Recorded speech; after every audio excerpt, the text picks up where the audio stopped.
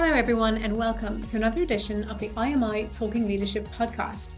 Today, I'm thrilled to be joined by Colette Cahalane, who is an accomplished group facilitator and coach, sitting on a number of coaching panels in both Ireland and internationally. Colette recently presented a webinar for our IMI members, and I just want to take this time to call out the fantastic feedback we had from that session. I feel like it really gave us a chance to take a step back and reflect, and I think we all left that session feeling a bit more relaxed and ready to tackle whatever's coming at us next. And there were a few things that really resonated with me in particular during that session. So we'll touch on some of those as we go along, but we're going to have a conversation today about resilience, trust, energy, and how all of those concepts relate to each other when it comes to leadership. So Colette, if you could go ahead and introduce yourself to our listeners. Thank you so much, Farah, for the introduction and for having me here today. So as you've mentioned, I'm a leadership coach and a facilitator, and I've been working in this space for nearly 20 years now, currently based in Dublin. And it's a great opportunity to have a conversation with you about a topic I'm so passionate about. And in the interest of full disclosure, this is my first podcast. So noticing as we come together today, I'm excited, but also a little bit nervous. So interested to see where we travel together in our time today. Thanks so much, Colette. So we'll get straight into it. One of the concepts you spoke about on the webinar was called BANI. That's BANI. And it's really a bit of a move on from VUCA, which is what we hear about a lot when it comes to leadership frameworks and leadership models. So you mentioned that VUCA isn't really sufficient anymore for the rates of change that we're experiencing in today's world. So what is the BANI concept and how does it differ from VUCA? So yeah, great question, and something that has definitely been emerging more in my experience over the past 12 to 18 months around the lens that we're looking through the world, how we're making sense of the world, is radically changing and transforming. And what's fascinating is VUCA, which is a term that we are all familiar with, has actually been around 30 years. So to give a little context around where these terms come from and what they offer us, 30 years ago, the VUCA idea was invented by the US Army, actually, in a post-Cold War period to explain the emerging new world dynamics. And really, we used it in a business context to create meaning in the face of uncertainties and in a world of constant change. However, in the recent years, particularly with climate change, increasing political unrest, but most importantly, COVID-19, the lens in how we make sense of the world has changed. And Jamie Kashkow, an anthropologist, author, and futurist, has offered a framework known as BANI, as you've described. And this is a lens for grasping our current reality of complexity and chaos. And BANI itself stands for brittle, anxious, nonlinear, and incomprehensible. So the concept BANI is really a way for leaders to make sense of some of the chaos we are facing. And how to think about it is that each of the four areas, so B standing for brittle, may really make us recognize that things can appear to be strong, but ultimately, without warning, can fail or break at any time. An example of this is a lot of the people I work with are in the tech sector, and they have gone through 18 months of the most significant, unprecedented changes of their professional careers. Some have actually been made redundant themselves, whereas others have had up to 4 rounds of redundancies to navigate, when in their professional careers in the tech sector, some had never even faced a budget cut, not a mind a headcount reduction before. So what this is inviting people to do is to find a way to build new capacity and resilience in these brittle, anxious, non-linear, and incomprehensible ways that we are now navigating the world. Thanks very much, Colette. I think it's really important to keep these new models and frameworks in mind and not just get stuck in the old ways of VUCA and the likes. And the concept that I mentioned I really loved on your webinar was this kind of idea of you asked us all to specify in the chat on the webinar, are we feeling green or amber or red on that day? On that particular day, I think I was feeling a bit amber, a bit of that brittleness and anxiety. But by the end of the session, I felt much better, and you took us through a few exercises that could help us get back to green. So, can you walk us through that a little bit and also tell us how leaders can use that kind of concept with their team members? Yeah, thank you. And that green, amber, red exercise, I'm so glad you found it valuable and that it had an impact for you. The premise of it is very simply, first and foremost, checking in with ourselves. How are we feeling? So right now, for me, I'm probably a bit amber green, knowing this is out of my comfort zone. It's something different. So I can feel my heart a little bit faster, but I'm also connecting to my breath and really being aware of that. And even by naming that with you, inviting myself to allow that be here. When I first started out doing this work back in 2010 with teams and leaders, a lot of the focus around emotional energy was from the positive psychology approach, which was really about how do we have positive emotions, how do we feel valued, how do we maximize all of the greatness that's out there. And actually, over the past 13, 14 years, there's been a recognition that in order to have the right level of capacity and how we face our lives, which are complex and are challenging, we need to be real with our emotions. So it's not about always being green, which is that present centered connected space. It's knowing when are we going into red, where we're feeling triggered, overwhelmed, where are we in that amber space. And by recognizing that, then what are the choices that we have both for ourselves and how we resource ourselves? So, a lot of what we talked about that day on the webinar was looking at four sources of energy: physical, mental, emotional, or social. What are ways we can look after ourselves internally to build ourselves into a space where we're spending more and more time in a place that we're feeling more centered, positive, and engaged, but also recognizing where we get stuck in those cycles of feeling triggered or overwhelmed. When you ask about how we can bring this into leaders and how they can apply this in the workplace, for me, the very simple premise is first and foremost for them to be aware of themselves. If I was to ask anyone what type of leader they want to work for, most individuals, in fact, nearly all that I ask would say they'd want to work for someone who's more time in the green, feeling present, connected, and aware, than somebody who's constantly going around in red. So the gateway here is to really feel where you're at. What do you need? Look after yourself, but then also bring that authentically into your teams. So where you are facing times of challenge, which many of the people I'm working with are at the moment, how do you bring that authentically in to say, listen, I'm noticing at the moment, I'm personally even feeling overwhelmed. There's a couple of things I'm doing to take ownership for that, but it normalizes it for other people to also invite them to check in around, well, where are they at? What's going on for them? And to have a deeper sense of connection around what each of those individuals may need to move themselves from a place of red to potentially amber or green. I think it's so interesting to hear about all of that. And in particular, you mentioned there are different kinds of energy. So physical, emotional, social, mental energy. And I think it's probably a topic that we could spend all day talking about. But do you have some kind of high level practical tips for our listeners on how they can nurture each of those aspects or each of those types of energy within their daily lives or within their workplaces? Well, it is certainly a topic we could spend all day on, but we won't do that, and we won't do that to your listeners.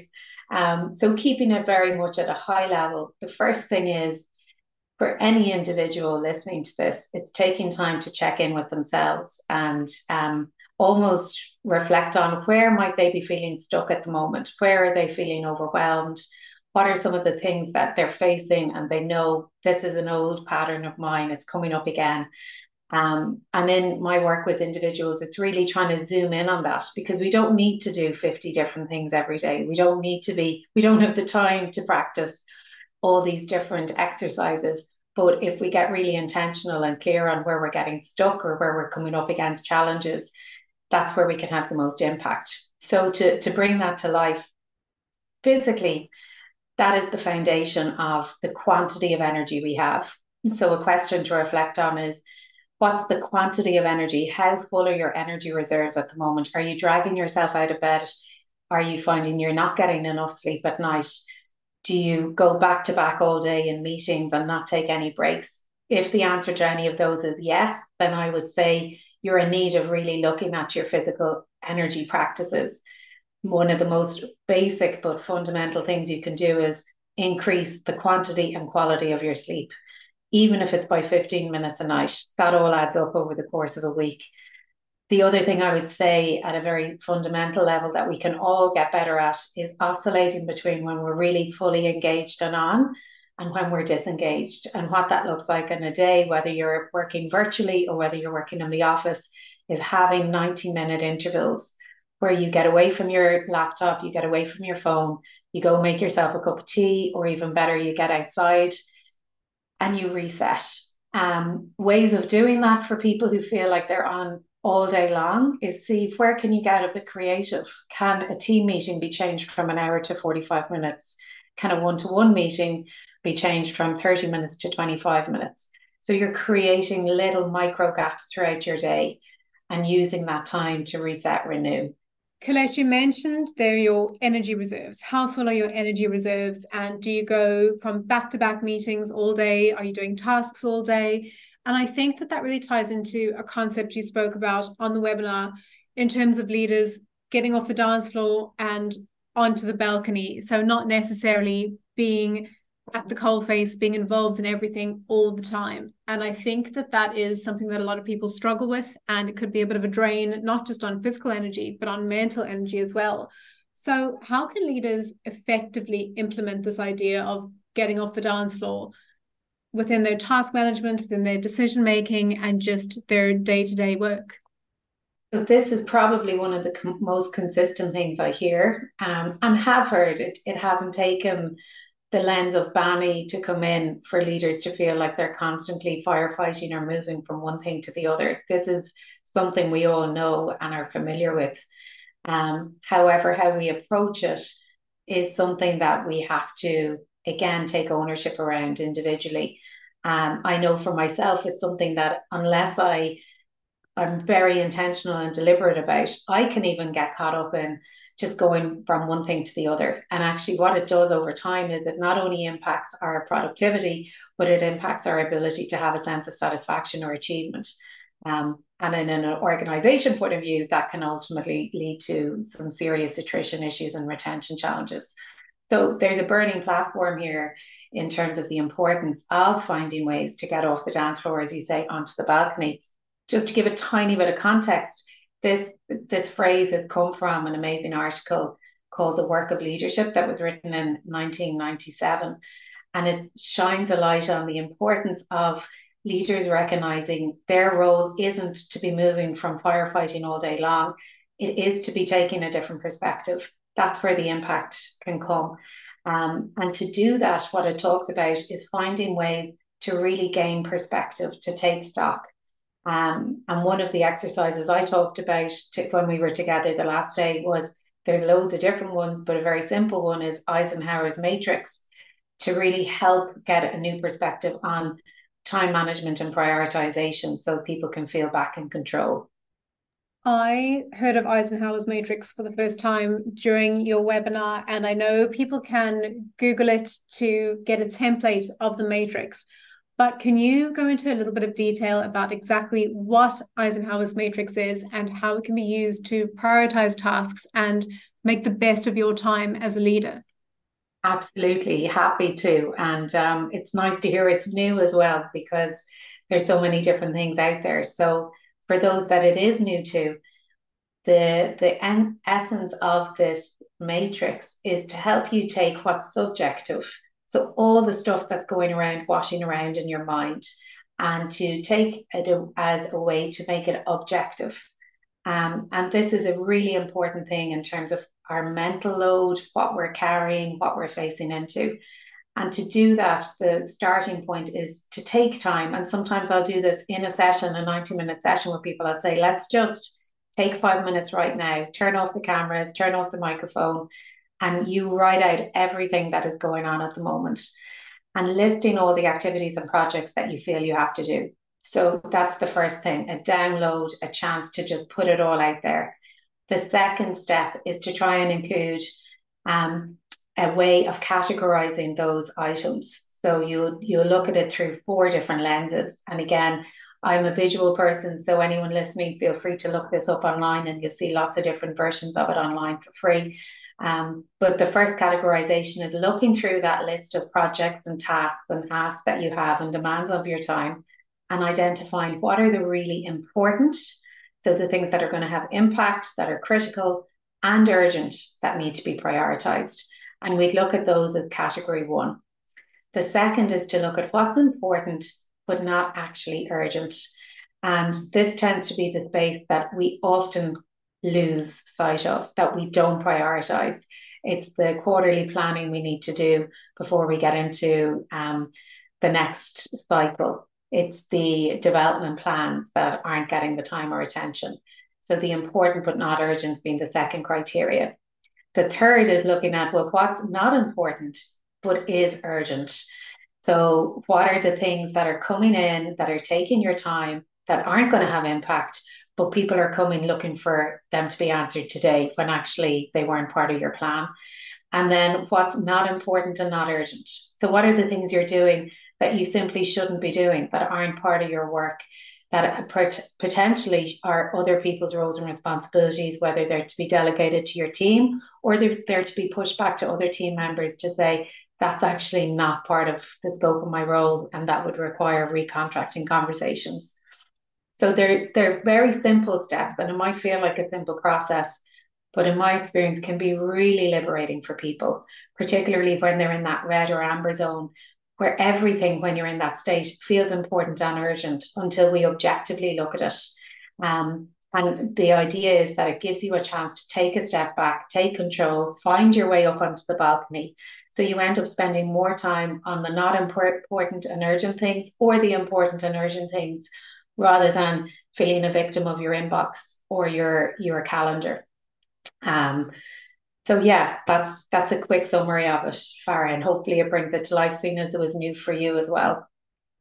I think that's such a useful concept, and I would really encourage any of our listeners today to go off, categorize your tasks, even just your tasks for today or for this week, into those four quadrants and see how that helps you prioritize your time. And Colette, the final thing I want to touch on today is this concept of how our personal and our professional networks have shrunk quite a lot, especially since the pandemic. We're working from home. We might not have the time that we used to have to make and maintain those kind of social connections. So, how can individuals strengthen those connections and build new ones in this new world that we're in? When it comes to strengthening our social connections, one of the things we know is it is about the quality of our social connections, not the quantity. So we don't actually need a network of 1,000 people. Many of us have many connections on social media, etc. We don't need to be really intimately connected with all those people. However, we do need important connections that have good, strong quality. And one of the things we know, and this is particularly from Kingsley Atkins and the Networking Institute, is that we have stopped investing in some of the quantity, but also the quality of our relationships. What I experience with my own work and also with those that I work with is that with hybrid working, we're getting more and more stuck in our own bubbles. And that the cost of efficiency of less travel and face to face time is that our connections are becoming more transactional and informal. Ways that we used to build connections have really evaporated and eroded. So, how I help people think about this is to invite them to map their current connections and explore where there could be blind spots or areas in need of additional focus. So, by doing this, we look at how individuals can engage differently and ask different questions of themselves. And often, what tends to happen is that unconsciously, there can be spaces where people are neglecting reaching out to people, or they're avoiding conversations. And actually, it can be a huge drain of energy, because we're working to try and avoid rather than being proactive and reaching out. In mapping out these relationships, what often can happen as well is we get a greater sense of empathy around where that other person is or what they might be facing that we haven't taken the time to look at. So some of the questions that I'll ask will be, do you have the right people in the room? Are you talking to the same people? Who have you not spoken to? And who have you written off as immovable that you could be actually re-engaging with that are really important for where you need to go? So having a chance to realign and re-engage can free up a lot more energy, and making it very clear. An example of this was with a leader recently who'd been through a massive reorganization and was feeling lost in where her place was in the new org design. By mapping out her relationships and connections, she was able to see that instead of being isolated and in a corner, she actually had many allies around her. She also could identify that the new C-level leader who was coming into the organization was creating a lot of anxiety for her. She wasn't sure how they were going to work together. But by thinking through how she wanted to intentionally and deliberately show up and engage in building that relationship, it made her feel much more empowered and energized to step into the new role rather than feeling stuck and overwhelmed. So hopefully that just brings it to life a little bit in how to think about this. And it can be a simple blank piece of paper for people to use to map this out themselves. And I'd always invite at least give yourself 10 to 20 minutes to do this, to unpack and explore where are those relationships at, what needs attention, and where may they be some blind spots that you could bring more engagement and connection to. Thanks very much, Colette. It's great to end on that success story of a leader who mapped their connections and found success in that kind of way. So thank you so much for joining us today on the IMI Talking Leadership podcast. And thank you to everyone for listening. You can subscribe on SoundCloud or your preferred podcast provider to ensure that you don't miss an episode. Until next time.